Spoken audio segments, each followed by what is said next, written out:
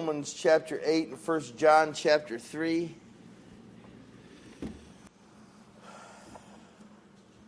Chapter, book, and verse is not enough. There's a lot of people that have false doctrines because they have a verse. They can point to a chapter, book, and verse of something that they have. You can't just have a verse for what you have. That's why some people believe that baptism saves you, because you can find a verse that talks about baptism and salvation. Well, that's not the whole story. Amen.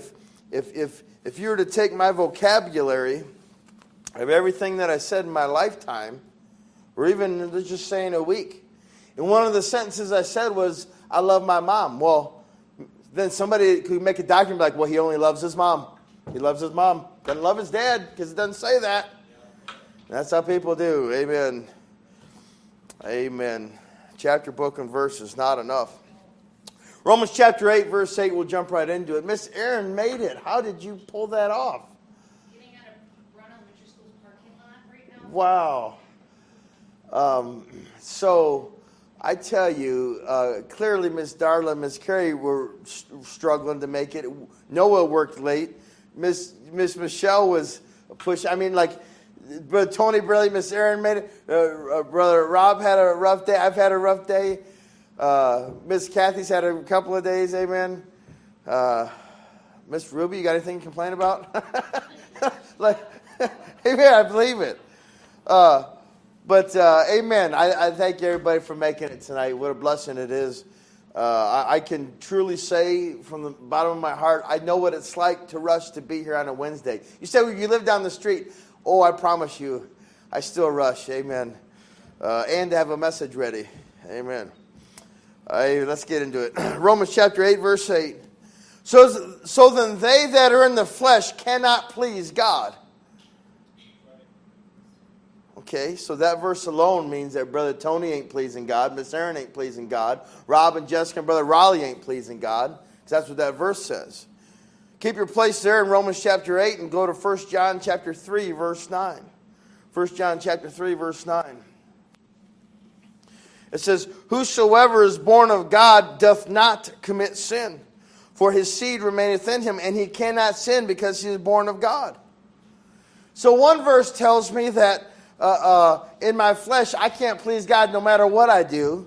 And another verse says that no matter what I do, I can't sin, and I'm sinless. So let's have a Bible study tonight. We won't. It's not a long message, so don't get scared by that. It really won't be long. But let's see if we can leave tonight with a better understanding of our Bible. Amen. Brother Rob, would you open in a word of prayer, sir? Lord, Father, we love you, Lord, today, God. Really do preach tonight, Lord. Really do ask you, God, Lord, for the Holy Spirit, I just pray you'll help us, give us understanding of the study tonight, Lord. I just pray you'll use this message for your good, Lord. Amen. Yeah, I can hear better now, too. I don't know if I'm 100%, but I could hear you say amen, and that was great. Amen. Amen. Keep your markers in Romans and 1 John 3. We'll be there in a moment. And can we now turn to Galatians chapter 5? We're going to be picking off where we left off on our study in Galatians. And through our study, we're going to see some answers to those questions that we just laid out. Amen. Galatians chapter 5, verse 16. It says, Paul continues on by saying, this I say then, walk in the Spirit, and ye shall not fulfill the lust of the flesh. For the flesh lusteth against the Spirit, and the Spirit against the flesh, and these are contrary the one to another, so that ye cannot do the things that ye would. But if you be led of the Spirit, ye are not under the law. So what does it mean to walk in the Spirit? I got to thinking of, like, because I'm trying to study. I'm trying to, I try to put out what people tell me. I'm trying to really, really just get what God would have us to know. I'm trying to look at other scriptures. But in doing so, things cross my mind, like, what does it mean to walk in the Spirit? And, like, I literally thought of, like, some cartoon where, like, you put on, like, this shadow costume and, like, you're walking in the Spirit. I found the thought crossed my mind, do you walk into like a smoky spirit? No, that's not how you walk in the Spirit. My cousin told me or not my cousin, no, my cousin's that way too, but my uncle told me one time, he said, I think in funny. I was like, what do you mean? He says, well, like, no matter what it is, I think in funny. Like if I'm at a funeral, everything just, I think of it in a funny way. I think of a meme or something. Sometimes I'll do the same. But what does it mean to be led of the Spirit? First of all, as we read these verses, Paul used the word lust a couple of times. He said, this I say, then walk in the Spirit, and ye shall not fulfill the lust of the flesh. For the flesh lusteth against the Spirit, and the Spirit against the flesh. When we think of lust today, we think of sexual desires. I think in this culture that we live in, that's the first thing we think of when we think of the word lust or lusting. That's not exactly what it means. Webster's 1828 dictionary says that lust means longing, desire, eagerness to possess or enjoy. Might change how we think about the word lust. Continue reading. Look at verse Galatians 5:19. Now the works of the flesh are manifest, which are these: adultery, fornication, uncleanness, lasciviousness, idolatry, witchcraft, hatred, variance, emulations, wrath, strife, seditions, heresies. By the way, we're all guilty of these. We can write a list of what we fall in under these. Verse 21. Envyings, that's every one of us. Murderers, drunkenness, revelings, and such like. Of the which I tell you before, as I have also told you in time past, that they which do such things shall not inherit the kingdom of God. Now hold on. If you just opened up your Bible and you didn't have a mindset to study what you're reading, and you read that, how depressing that would be. Because we're all we're all going to hell. Because none of us are perfect. Every one of us. And you could close up the Bible and be, man, I'm so sad because I can't inherit the kingdom of God because I envied before. I had a hatred towards my brother that one time.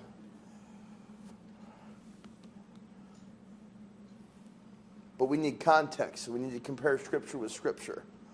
You can't just say, well, yeah, Daniel said that about his mom. He loves his mom. But he said a whole lot of other things too. Amen. So let's compare Scripture with Scripture. Keeping your place in Galatians, I know I got 3 different places. That's the 3 places we'll be all night. It shouldn't be too crazy. Let's go look at 1 John 3:9. 1 John 3:9. It says, whosoever is born of God doth not commit sin, for his seed remaineth in him. And he cannot sin because he is born of God. In this, the children of God are manifest, and the children of the devil. Whosoever doeth not righteousness is not of God, neither he that loveth not his brother. Man, I've been mad at brethren before.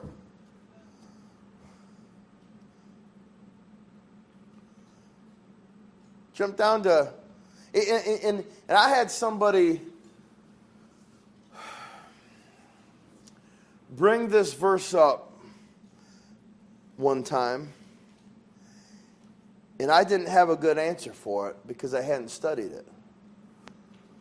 And the idea was that we are sinless in the sight of God. Our soul, it doesn't sin.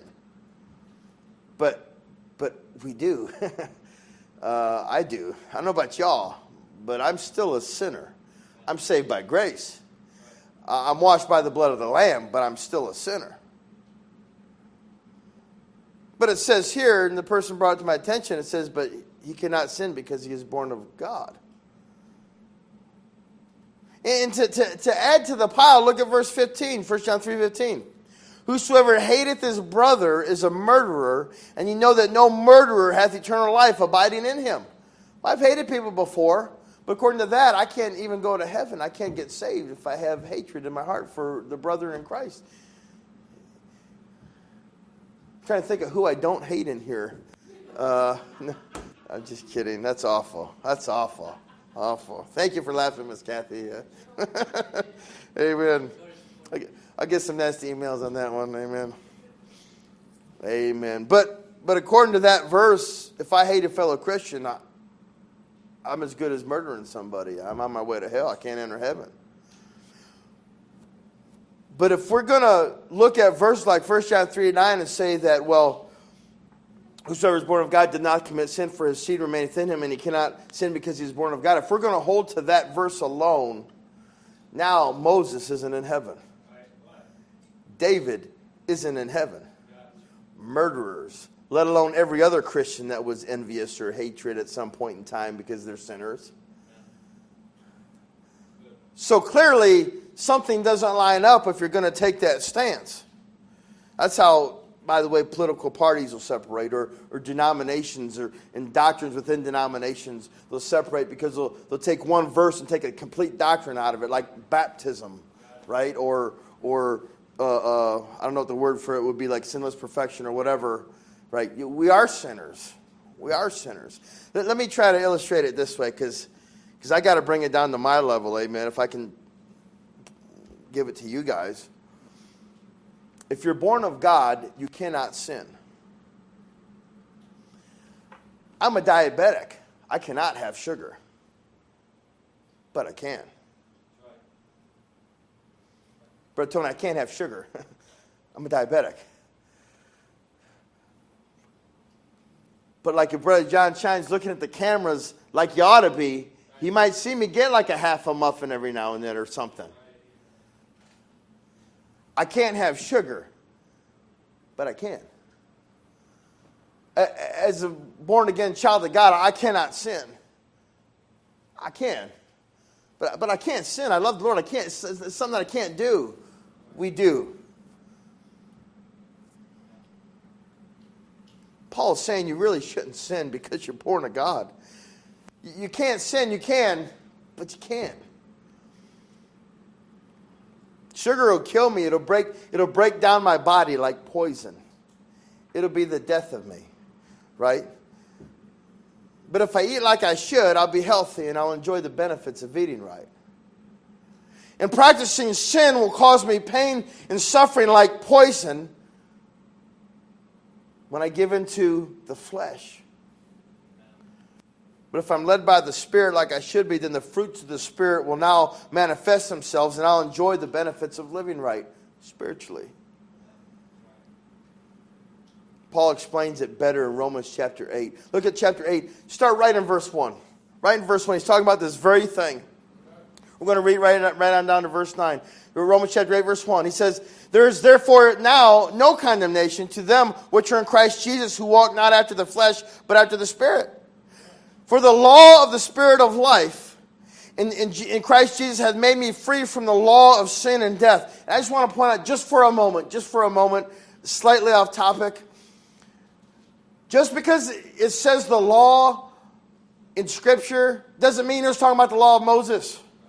All over in Galatians, and you can see in the last couple months or last 6 weeks we've been going over Galatians, all over the place it's the law of the Spirit, the law of sin and death, the law of the flesh.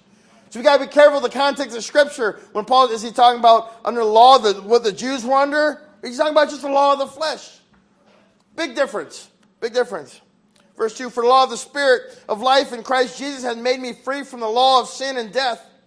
For what the law could not do, see, denomination doctrines get wrong because now they're thinking about the law of Moses. Not talking about the law of Moses. Verse 3, for what the law could not do, in that it was weak through the flesh, God sending his own Son in the likeness of sinful flesh, and for sin, condemned sin in the flesh, that the righteousness of the law might be fulfilled in us, who walk not after the flesh, but after the Spirit. We're all still sinners. Verse 5, for they that are after the flesh do mind the things of the flesh, but they that are after the Spirit, the things of the Spirit. For to be carnally minded is death, but to be spiritually minded is life and peace. Because the carnal mind is enmity against God, for it is not subject to the law of God, neither indeed can be. Interesting.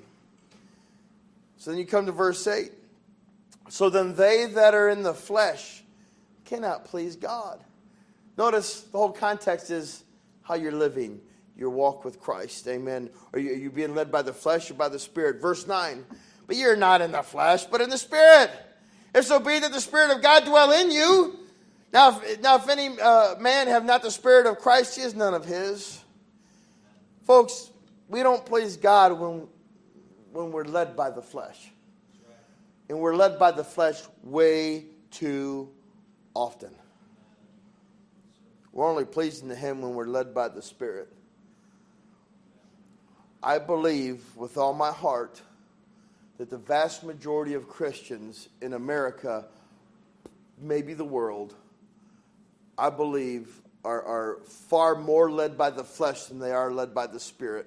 And they have a, let's be led by the Spirit during church time.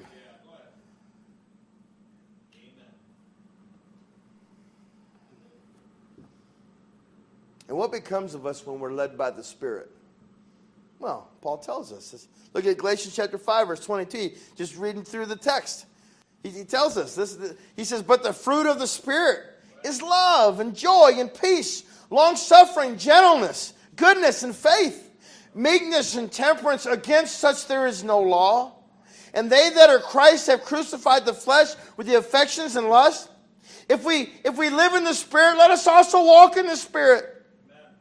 Let us not be desirous of vainglory, provoking one another, envying one another.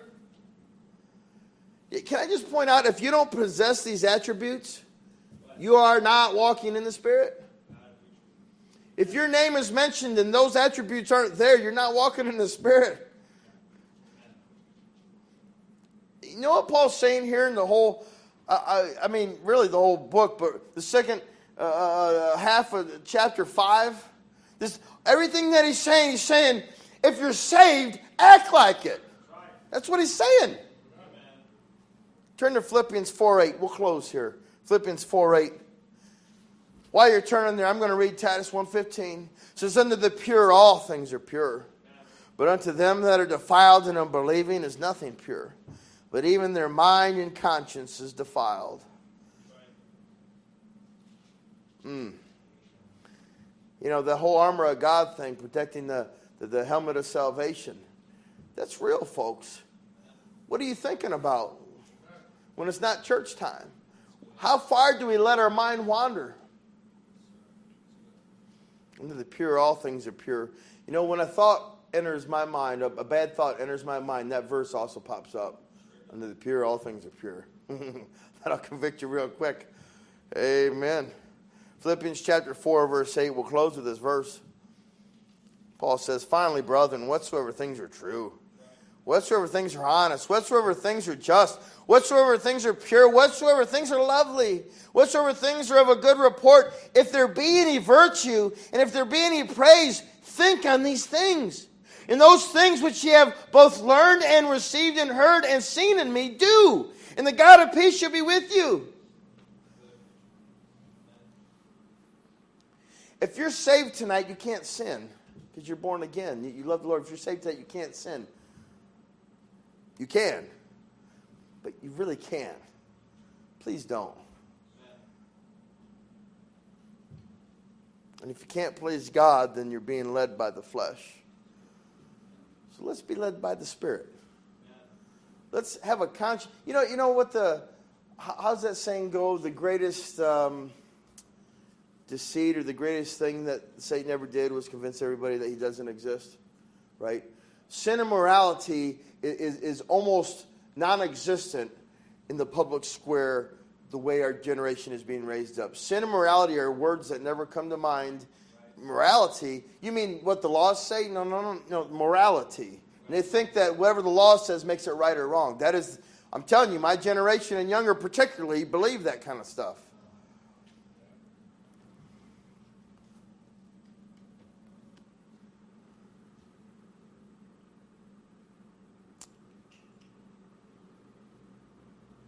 And if Satan can convince so many people that he doesn't exist, on the same line of thinking, we as Christians don't even have a mindset.